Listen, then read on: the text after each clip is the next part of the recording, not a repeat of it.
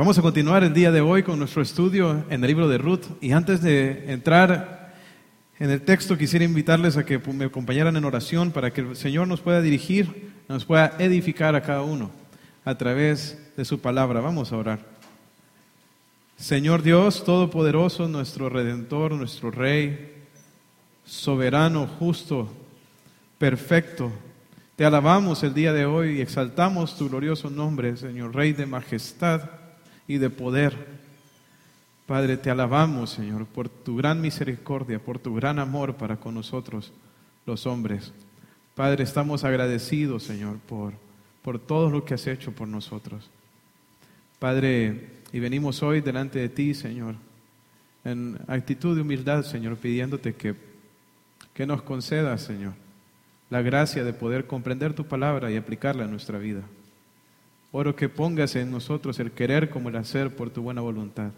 Transfórmanos, Señor, que podamos ser desafiados, Señor, por tu palabra y también, Señor, energizados por ella para vivir para ti. Oro por cada persona, Señor, que has traído tú a este lugar, que puedas obrar, Señor, en sus corazones. Padre, gracias por esta historia tan linda que encontramos en el Antiguo Testamento. Gracias por esta historia de Noemí, de Ruth, Booz, Señor, y la obra que tú hiciste, Señor, en la vida de cada uno de ellos y todo lo que podemos aprender de sus testimonios. En el nombre de Jesús. Amén. Amén. Hermanos, la semana pasada nos quedamos con Ruth esperando si Booz iba a poder redimirla. Si ustedes lo recuerdan,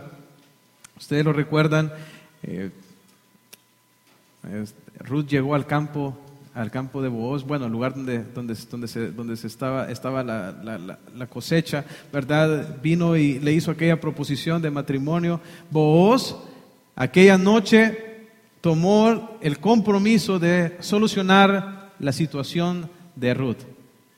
Booz le dijo: yo voy a encargarme de esto, en otras palabras, ¿verdad? Y si ustedes recuerdan, ella se acostó, en la mañana la mandó para donde Noemí le preguntó qué había pasado, Ruth se lo contó y ahora Ruth recibe el consejo al final del capítulo 3 de parte de Noemí de que espere a ver qué pasa.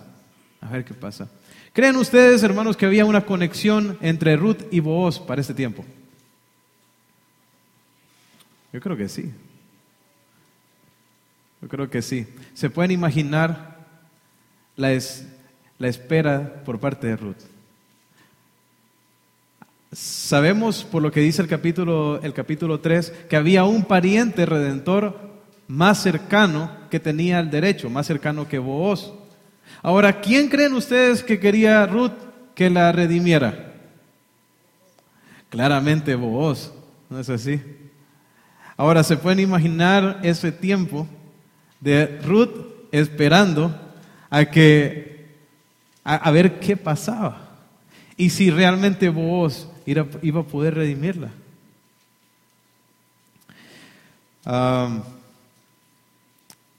Ahí nos dejó el capítulo 3. Ahora vamos a entrar al capítulo 4 y vamos a ver qué fue lo que pasó, cómo se desenvuelve esta historia. Y vamos a leer en el capítulo 4 de Ruth, versículos 1 al versículo 10. Y vamos a ver qué pasó. Dice: Booz subió a la puerta y se sentó allí. Y he aquí pasaba aquel pariente de quien Booz había hablado y le dijo: fulano, ven acá y siéntate. Y él vino y se sentó. Entonces él tomó a 10 varones de los ancianos de la ciudad y dijo: sentaos aquí. Y ellos se sentaron. Luego dijo al pariente: Noemí, que ha vuelto del campo de Moab, vende una parte de las tierras que tuvo nuestro hermano Elimelec. Y yo decidí hacértelo saber y decirte que la compres en presencia de los que están aquí sentados y de los ancianos de mi pueblo. Si tú quieres redimir, redime. Y si no quieres redimir, decláramelo para que yo lo sepa, porque no hay otro que redima sino tú y yo después de ti. Y él respondió: yo redimiré. Entonces replicó Booz: el mismo día que compres las tierras de mano de Noemí, debes tomar también a Ruth, la moabita, mujer del difunto, para que restaures el nombre del muerto sobre su posesión. Y respondió el pariente: no puedo redimir para mí, no sea que dañe mi heredad. Redime tú usando de mi derecho, porque yo no podré redimir. Había ya desde hacía tiempo esta costumbre en Israel tocante a la redención y al contrato, que para confirmación de cualquier negocio, el uno se quitaba el zapato y lo daba a su compañero, y esto servía de testimonio en Israel. Entonces el pariente dijo a Booz: tómalo tú, y se quitó el zapato. Y Booz dijo a los ancianos y a todo el pueblo: vosotros sois testigos hoy de que he adquirido de mano de Noemí todo lo que fue de Elimelec, y todo lo que fue de Kelión y de Malón, y que también tomo por mi mujer a Ruth la moabita, mujer de Malón, para restaurar el nombre del difunto sobre su heredad, para que el nombre del muerto no se borre de entre sus hermanos y de la puerta de su lugar. Vosotros sois testigos hoy. Entonces noten lo que ocurre justamente después de que Booz se separa de Ruth. El compromiso de Booz para redimir a Ruth o para solucionar su situación se dio en la noche. ¿Y esto cuándo está aconteciendo, hermanos? El día siguiente. O sea que Booz se levantó ese día decidido a cumplir el compromiso que él había adquirido con Ruth. Si hay una característica que vemos aquí en Booz, es que él es un hombre de compromiso. Ser una persona de compromiso significa que somos personas que cumplen con sus obligaciones. Si nosotros decimos que somos una persona comprometida con Dios, entonces significa que nosotros estamos comprometidos, ¿verdad?, a hacer su voluntad, de que en nuestra vida nosotros le obedecemos al Señor, le buscamos, ¿verdad?, vivimos de acuerdo a como Él lo manda. Ahora, hermanos, esta característica de ser personas comprometidas, de ser una persona con compromiso, es una característica muy importante y es una característica que creo que le falta tanto a la sociedad del día de hoy. Hoy en día, hermanos, hay muchas parejas que solo quieren vivir juntos, pero no quieren proceder al matrimonio porque no quieren compromiso. Porque quieren de pronto disfrutar el placer de una intimidad, pero no quieren llevar sobre sí mismos el compromiso que requiere delante de Dios esa relación.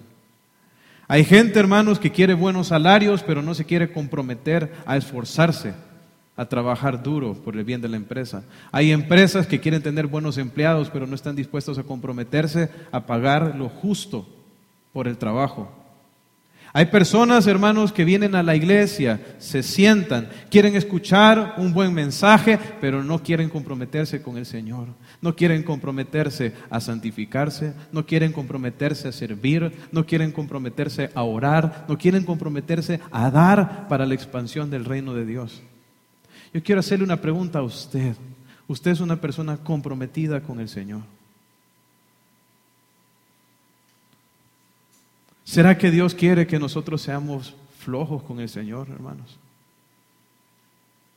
¿O personas comprometidas con Él? Ciertamente lo que yo creo es que Él quiere que nosotros seamos personas comprometidas. Hermanos, yo creo que este mundial va a sacar a ver cuánto compromiso tienen muchos. ¿Verdad?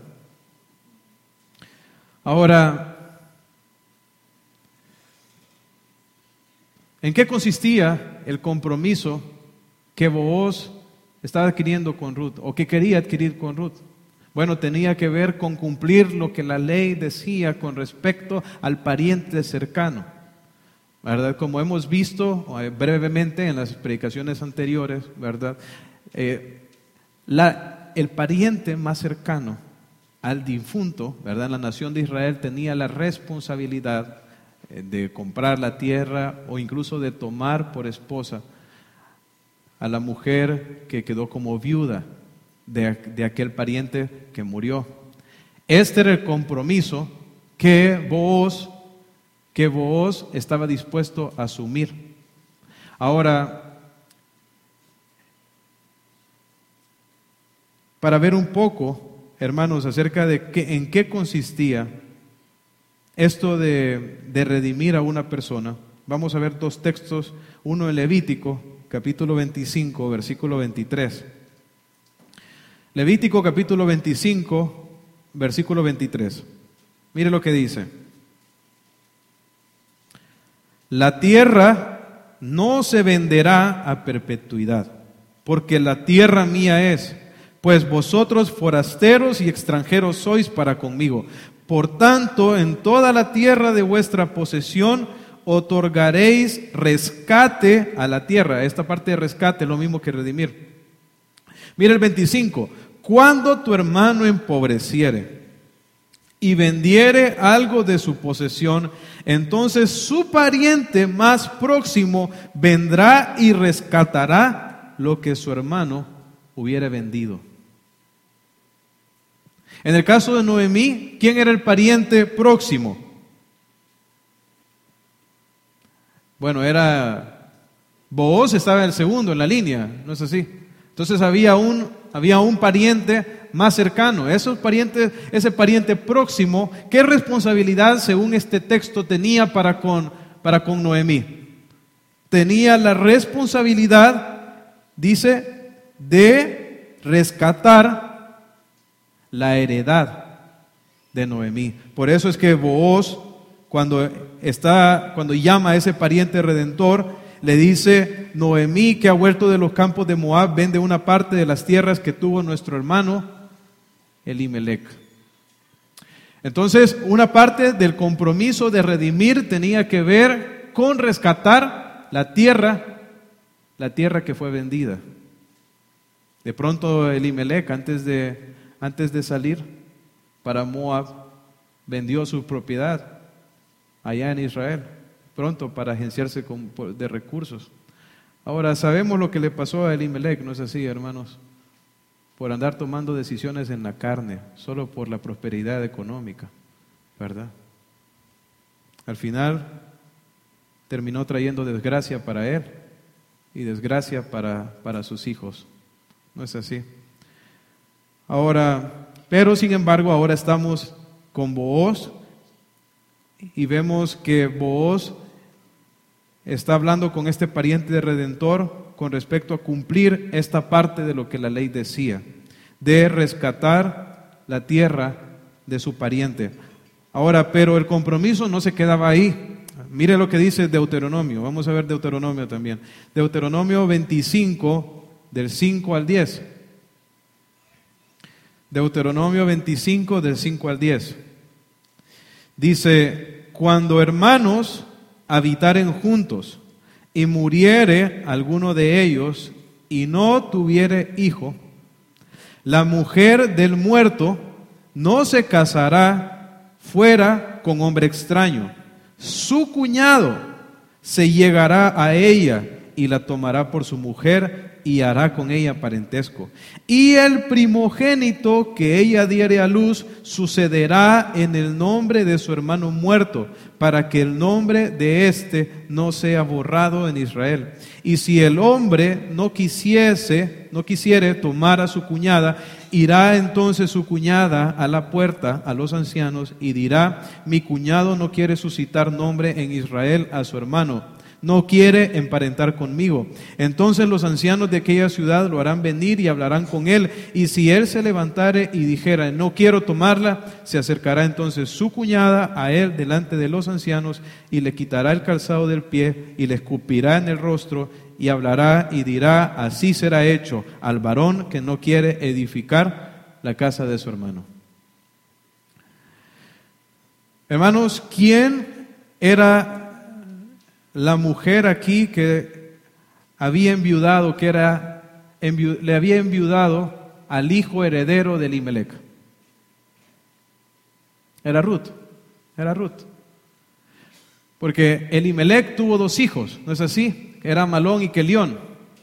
Y estos 2 se casaron con 2 mujeres, con Ruth y Orfa, ¿verdad? Ahora ellos todos murieron, ¿verdad? Y ahora está Ruth aquí con Noemí, ¿verdad? Malón era el heredero de Elimelec. Entonces, y Ruth era la viuda. Según este principio de la ley, hermanos, ¿qué responsabilidad tenía el pariente próximo para con la viuda? Casarse con ella y levantarle descendencia. ¿A quién? Al difunto. Entonces, yo creo que esos textos nos ayudan a entender lo que está pasando aquí en estos primeros 10 versículos de Ruth, ¿verdad? Donde vemos a Booz en esta conversación con aquel otro pariente redentor con respecto a qué va a pasar con Noemí. Ahora, Booz está decidido a tomar el compromiso que la ley exigía, a obedecer lo que la palabra de Dios decía. Y en todos estos 10 versículos, hermanos, vemos la naturaleza del compromiso que Booz toma para poder cumplir la voluntad de Dios. Y yo creo que podemos encontrar muchas características de lo que es un compromiso, de lo que es ser una persona comprometida en el ejemplo de Booz. Y vamos a ver algunos principios con respecto a esto en el ejemplo de Booz. En los versículos 1 y 2 dice que Booz salió a la puerta. Los lugares, hermanos, donde se hacían transacciones como esta eran la puerta, eran los lugares públicos, eran los lugares donde pasaba toda la gente. De hecho, ahí estaba Booz cuando vio pasar al pariente redentor más cercano y le dijo, ven, siéntate acá. Y luego también hizo llamar a 10 de los ancianos de la ciudad para que se sentaran con él. Entonces dice que Booz subió a la puerta, se sentó ahí y vio que pasaba el pariente del que Booz había hablado, ¿verdad? Lo llamó y luego llamó a 10 varones para que se sentaran ahí y fueran testigos de todo lo que iba a pasar. Entonces, el compromiso que Booz iba a hacer, hermanos, lo estaba haciendo a escondidas, en secreto, o lo estaba haciendo en público.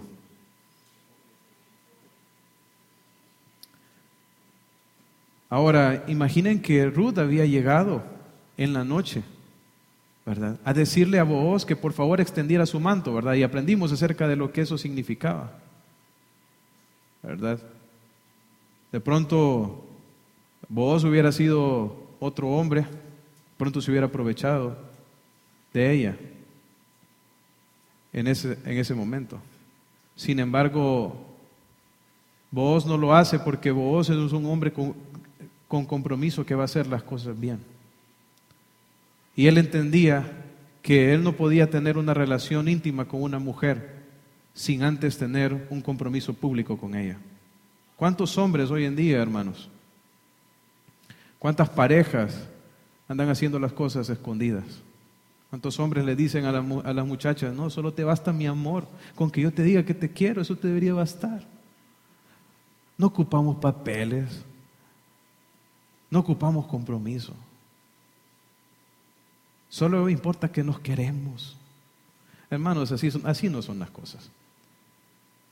Ni tampoco son las cosas así con nuestro Señor Jesucristo. ¿Sabe qué dice Marcos 8:34? Dice, dijo el Señor Jesucristo, porque el que se avergonzare de mí y de mis palabras en esta generación adúltera y pecadora, el Hijo del Hombre se avergonzará también de él cuando venga en la gloria de su Padre con sus santos ángeles. Nuestro compromiso con el Señor, hermanos, ¿es a escondidas o es público?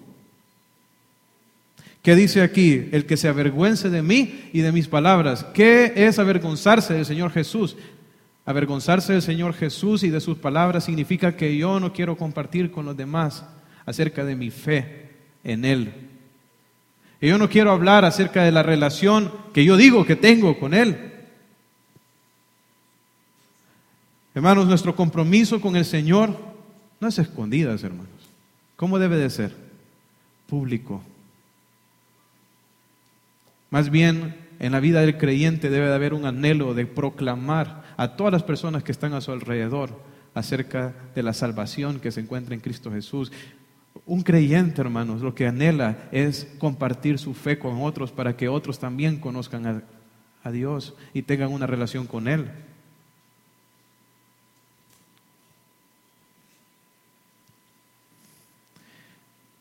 A veces hay creyentes que quieren ser cristianos en encubierto, que nadie sepa que son cristianos. Hermanos, las cosas no son así.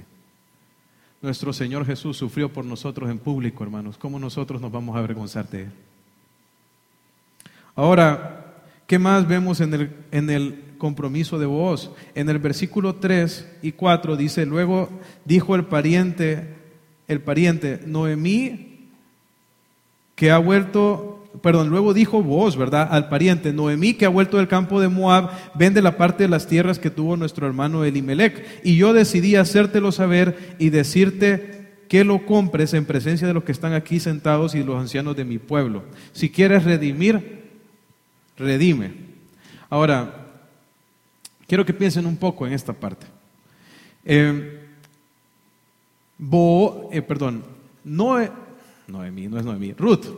Ruth, hermanos, fue enviada por Noemí a donde ¿quién? A donde el pariente más cercano, donde Booz. Fue donde Booz, ¿no es así?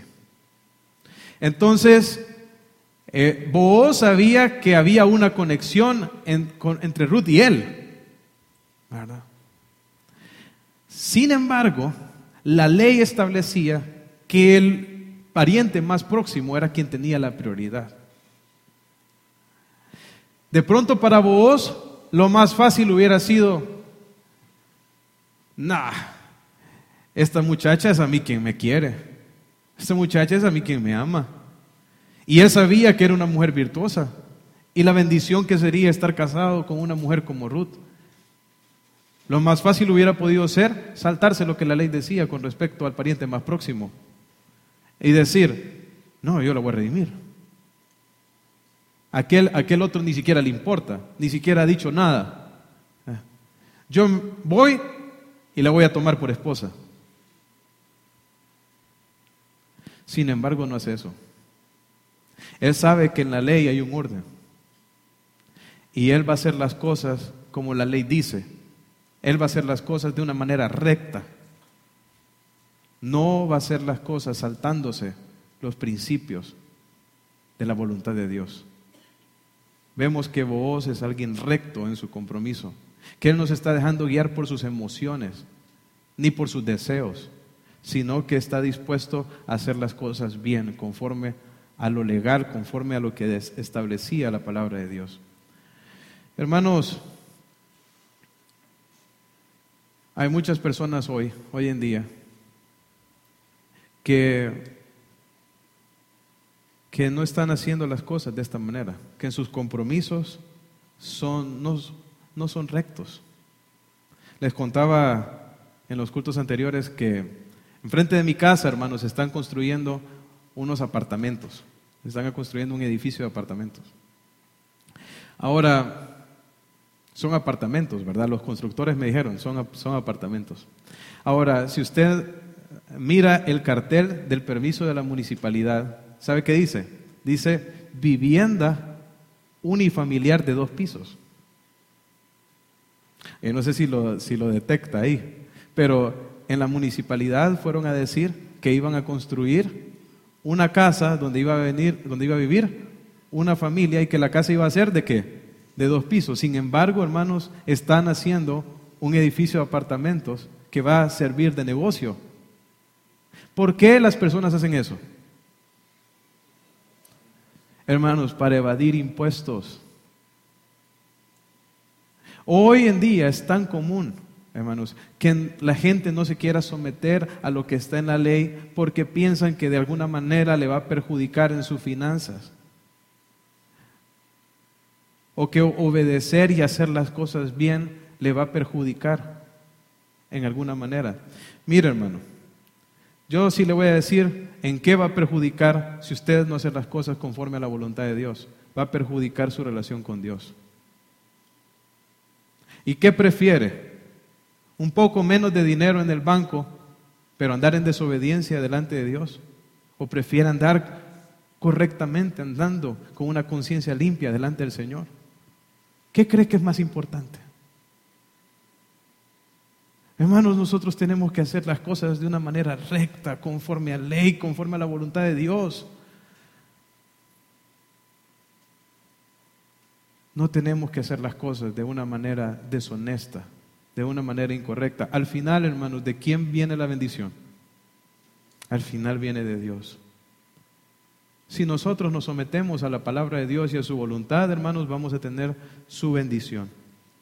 Ahora, ¿qué más vemos en este compromiso de Booz? En el versículo 5 dice: entonces replicó Booz, el mismo día que compres las tierras de manos de Noemí, debes tomar también a Ruth, la moabita, mujer del difunto, para que restaures el nombre del muerto sobre su posesión. Y hay una cosa bien interesante aquí. Al final del versículo 4, cuando Booz le expone al pariente más cercano la parte de redimir la propiedad y de redimir la tierra, ¿qué dijo el pariente más cercano? Dijo: yo redimiré. Yo no sé, hermanos, a mí me parece que a Booz le gustaba Ruth. Yo estoy pensando en qué habrá sentido en el corazón Booz al escuchar que aquel pariente más cercano dijo: yo voy a redimir. De pronto empezó a latir el corazón ahí. Pero el contrato no solo implicaba la tierra. Y Booz lo sabía muy bien. El contrato incluía también ¿a quién? A Ruth. A Ruth. Y eso es lo que le menciona a él en el versículo 5. Le dice: el día que compres las tierras de mano de Noemí también tienes que tomar a Ruth la moabita, mujer del difunto, para que restaures el nombre del muerto sobre su posesión. Y ya cuando vino esta parte, hermanos, ¿qué dijo el otro pariente? Ahí ya no. No sea, dice, que dañe mi heredad. Y es que hay algo que había que sacrificar aquí en esta transacción. ¿Se acuerdan el texto que leímos en Deuteronomio? Cuando un cuñado se casaba con la viuda del difunto y ellos tenían un hijo, entonces este hijo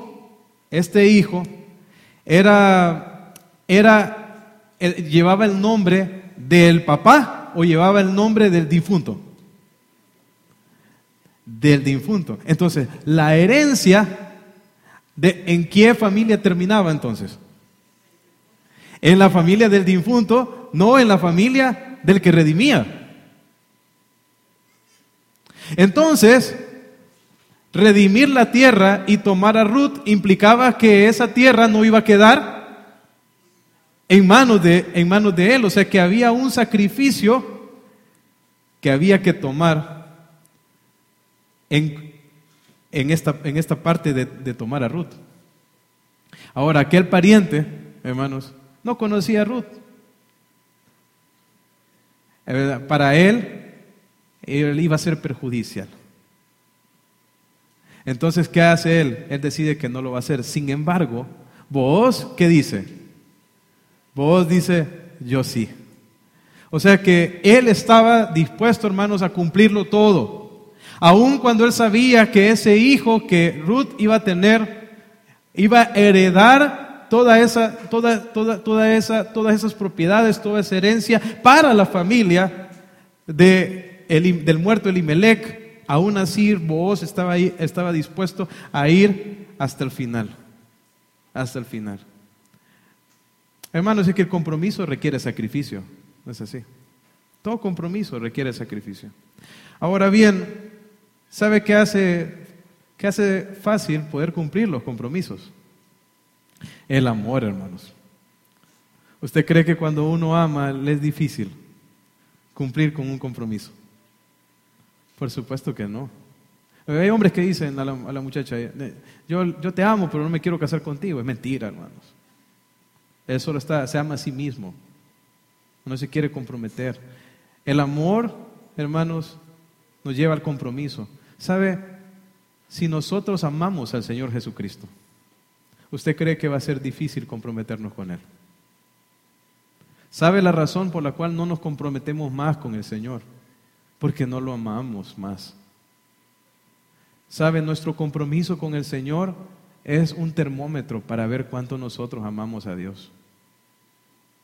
Si yo no me comprometo con el Señor, con su obra, ¿sabe por qué es? No lo amo. Y a veces nos llenamos la boca cantando, diciendo yo amo al Señor y todo eso.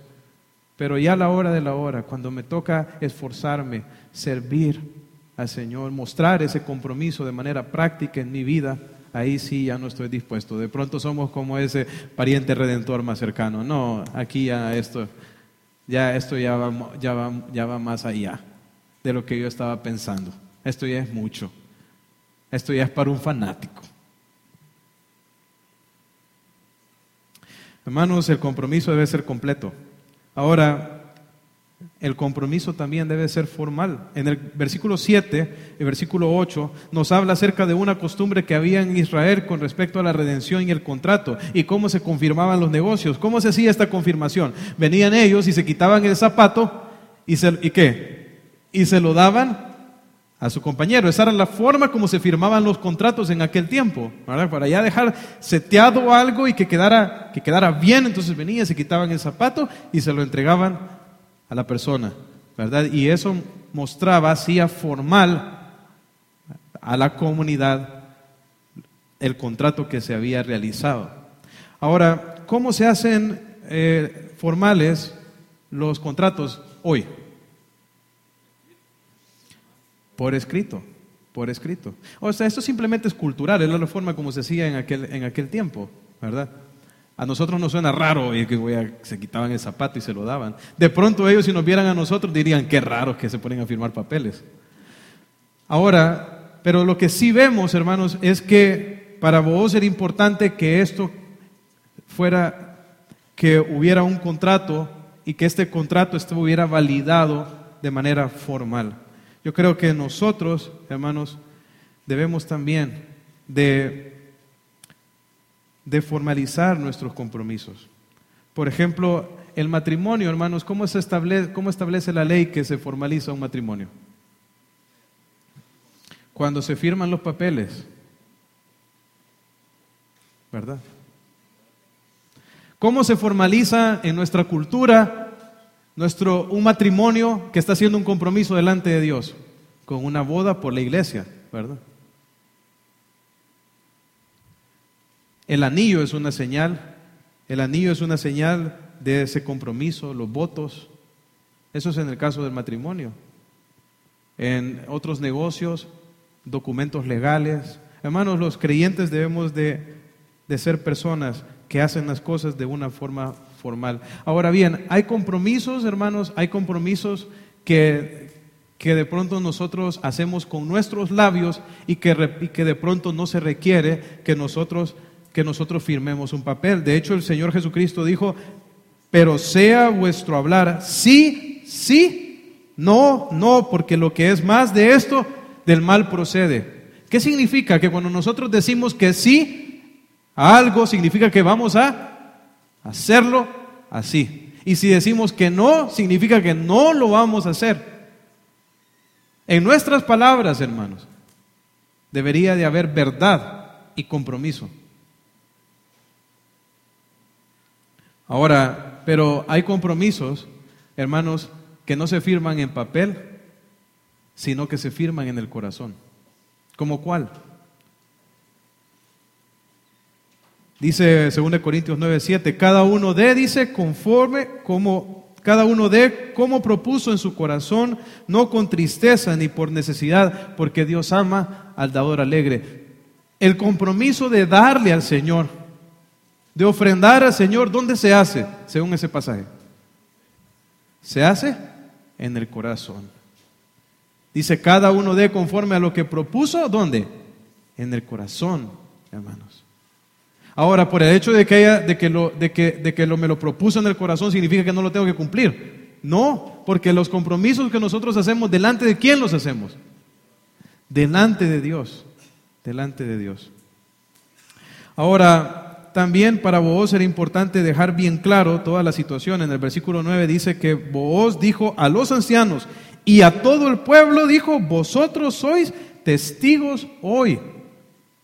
Entonces, para Booz era importante que la gente quedara clara que él estaba tomando a todas las propiedades, que estaba redimiendo, rescatando, comprando las propiedades de Elimelech, ¿verdad? Pero también que él estaba tomando a Ruth como su esposa. Para él era importante que todo el mundo supiera y estuviera claro de eso. Hermanos, en nuestros compromisos nosotros debemos de buscar que haya siempre claridad. Hoy en día hay tantas personas en los contratos poniendo letras pequeñas o escribiendo las cosas de una manera que se puedan interpretar de una manera diferente, o sea, que no ponen las cosas de manera clara, sino de manera dudosa. A veces nosotros en las palabras que decimos, ¿verdad? A veces no tenemos intención de hacer realmente lo que estamos diciendo, pero entonces lo decimos de una manera engañosa. No, hermanos, así no es. Tenemos que hablar con verdad y debemos de buscar que las cosas que los compromisos que nosotros tomamos sean claros y todo el mundo esté claro de ello. Ahora también vemos en este compromiso de Booz que él es un hombre espiritual, hermanos, y que su compromiso radica de su deseo de obedecer a Dios, porque él dice en el versículo 10, dice que él toma a Ruth la moabita, mujer de Malón, dice, para restaurar el nombre ¿de quién? Del difunto sobre su heredad. Él sabía que ese hijo que le pudiera venir a él de su relación con Ruth iba a ser, hermanos, iba a llevar no su heredad, o sea, o la heredad, sino que iba a llevar el nombre ¿de quién? El nombre del difunto. El nombre del difunto. Entonces él estaba haciendo esto en obediencia al Señor y a su palabra, aunque de pronto personalmente no trayera ningún beneficio a su persona. Qué lindo este ejemplo de la redención, hermanos. ¿Saben por qué? Porque así es la redención que Dios hace por nosotros. ¿Quién de nosotros merecía ser redimido? Ninguno. Y Dios nos concede todos esos regalos a nosotros, todas esas bendiciones espirituales, toda esa herencia nos las concede. ¿Por qué? Por amor, hermanos, por gracia, porque Él quiere. Ahora, ¿usted cree que si uno se compromete con el Señor y hacer la voluntad de Dios, va a recibir bendición de parte de Dios? ¿Qué piensa? Por supuesto que sí, la bendición viene, ¿verdad? Si nosotros nos comprometemos a vivir para Dios y hacer su voluntad, va a haber bendición. Y vamos a ver la bendición en Booz y vamos a ver la bendición en Noemí en los siguientes pasajes. Dice versículo 11, regresando a Ruth capítulo 4, versículo 11 al 13. Dice, y dijeron todos los del pueblo que estaban a la puerta con los ancianos, testigos somos, Jehová haga a la mujer que entre en tu casa como a Raquel y a Lea, las cuales edificaron la casa de Israel. Y tú seas ilustre en Efrata y seas de renombre en Belén, y sea tu casa como la casa de Fares, el que Tamar dio a luz a Judá, por la descendencia de esa joven, que de esa joven te dé Jehová. Booz pues tomó a Ruth y ella fue su mujer y se llegó a ella y Jehová le dio que concibiese y diese a luz un hijo. Entonces, noten la bendición que la gente del pueblo le da a Booz. Vienen ellos y le dicen, Jehová haga de la mujer que entre en tu casa, dice, como Raquel y Lea, que fueron las que edificaron la casa de ¿quién? La casa de Israel. ¿Quiénes dice ahí que edificaron la casa de Israel, hermanos? ¿Dos qué? Dos mujeres. O sea que estas dos mujeres edificaron toda una nación. ¿Se puede imaginar acerca de la importancia del rol de la mamá? Nosotros no tenemos idea del alcance, del efecto que tiene en la sociedad el hecho de que una mamá cuide de sus hijos. Estas dos mujeres edificaron la casa de Israel. De ellas salieron los hijos de lo cual salió toda esta gran nación. Ahora, ¿cómo debe de edificar una mujer su casa? Proverbios 14:1 dice que la mujer sabia edifica su casa, mas la necia con las manos la derriba. Dice la mujer sabia, ¿sabe cómo se edifica para Dios una nación, una familia? Con sabiduría. ¿Con la sabiduría de quién? La sabiduría de Dios. ¿Sabe qué es sabiduría? Según los términos bíblicos, es tomar la palabra y aplicarla a la vida de uno. Lo mejor que una esposa puede hacer en su vida, hermanos, es tomar los principios de la palabra de Dios y vivir de acuerdo a ellos y criar a sus hijos de esa manera. Ahora, ellos desean que Ruth sea como aquellas mujeres, ¿verdad? Ahora, qué lindo ver que esta bendición ya se la había dado Dios a Booz, porque Ruth ya era una mujer virtuosa. Ahora, ¿qué más? Dice también que le desearon a él que fuera ilustre y de renombre en Belén. Y la idea aquí de ilustre y de renombre tiene que ver con la parte de ser un hombre próspero. Ahora, sin embargo, él ya era un hombre rico, ¿verdad? Entonces la idea aquí de ser un hombre próspero tenía más que ver con la parte de su testimonio y su conducta. O sea, que fuera un hombre que por su vida, por su testimonio, fuera conocido, por su buena conducta, por su buen testimonio, fuera conocido. Hermanos, nosotros muchas veces estamos confundidos con respecto a lo que es la verdadera prosperidad. Y a mí siempre me gusta recordar este texto porque creo que a nosotros nos ayuda. En Génesis 39:2, cuando José, ¿se acuerdan de José que quedó como esclavo en la casa de Potifar, allá en Egipto? Mire lo que ocurrió, lo que dice Génesis 39:2. Dice, mas Jehová, dice, estaba con José y fue varón próspero y estaba en la casa de su amo el egipcio. Dice aquí que José era un varón un varón próspero. Pero ¿qué era él en la casa de Potifar? Era un esclavo. ¿Qué tenían los esclavos? Nada, ni un 5. No tenía un 5, pero era un varón próspero. ¿Por qué? Ahí lo dice, mas Jehová estaba con él. ¿Cuál era su riqueza? Que Dios estaba con él, que el respaldo de Dios estaba con él. ¿Cuál es la verdadera prosperidad en nuestra vida? Es que el Señor esté de nuestro lado. Usted no puede tener ni un 5 en su cuenta bancaria, pero si tiene al Señor, tiene todo. Pero nosotros vamos y desobedecemos al Señor. ¿Solo por qué? Por tener más dinero, porque estamos confundidos, porque creemos que la prosperidad se encuentra en el lugar donde realmente no está. La verdadera prosperidad se encuentra en vivir para Dios. Y realmente Booz, hermanos, vemos que era un hombre que vivía así. Era un hombre espiritual. Ahora bien, Dios también le dio un regalo precioso a Booz. Dice que Jehová hizo que Ruth concibiese y diera a luz un hijo. Ahora, una de las últimas cosas que las personas desearon es que la casa de Booz, dice, fuera como la casa de ¿quién? La casa de Fares, dice. El que Tamar dio a luz de Judá, de la descendencia que de esa joven te dé. Y en el Antiguo Testamento, hermanos, hay mucha significancia en los nombres, ¿verdad? Booz era descendiente de Fares. Ahora, hay algo bien interesante con respecto a Fares, ¿verdad? Fares dice ahí que era hijo de Judá, resulta que el hijo de Judá, hermanos, estaba casado con Tamar y él murió. Entonces vino el hermano de él y se casó con ella, pero no logró tener hijos y se murió también. Entonces, pero Judá tenía un tercer hijo que se llamaba Sela, que tenía que tomar la responsabilidad de la redención. Sin embargo, estaba muy pequeño, entonces había que esperar que creciera. Cuando creció y llegó a la edad para casarse con Tamar, Judá no se la quería dar en casamiento, porque de pronto pensaba que se va a morir también. Entonces, resulta que hay una historia que alrededor de todo esto, ¿verdad? Que no nos queda tiempo para poderla investigar, pero al final lo que pasó, hermanos, es que Judá terminó embarazando a Tamar, y Tamar quedó embarazada de gemelos.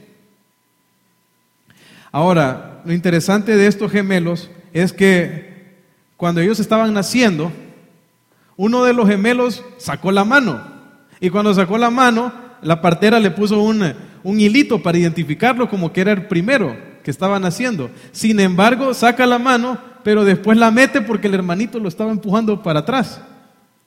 Entonces, el que venía atrás lo metió y salió. Entonces, ¿sabe cómo le pusieron a ese niño que salió así? Le pusieron Fares, que sí, Fares significa el que se hace brecha, el que se abre paso.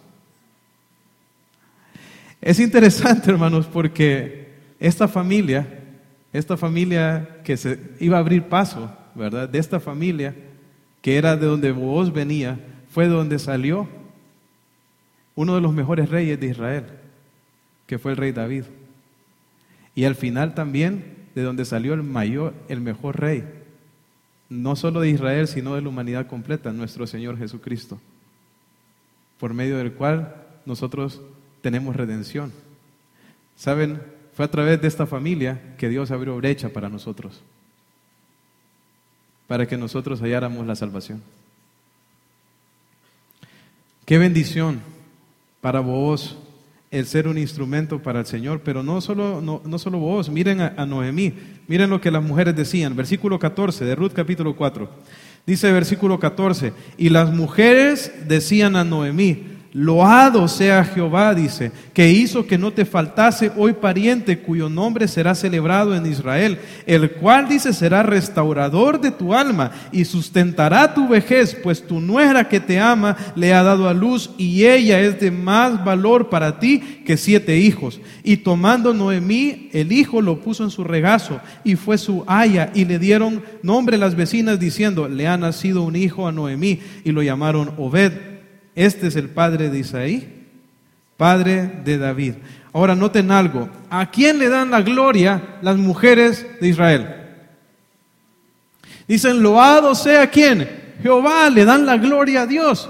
La gloria a Dios, ¿por qué? La gloria a Dios por la obra que Él había hecho en Noemí. ¿Se acuerdan cómo llegó Noemí a Israel?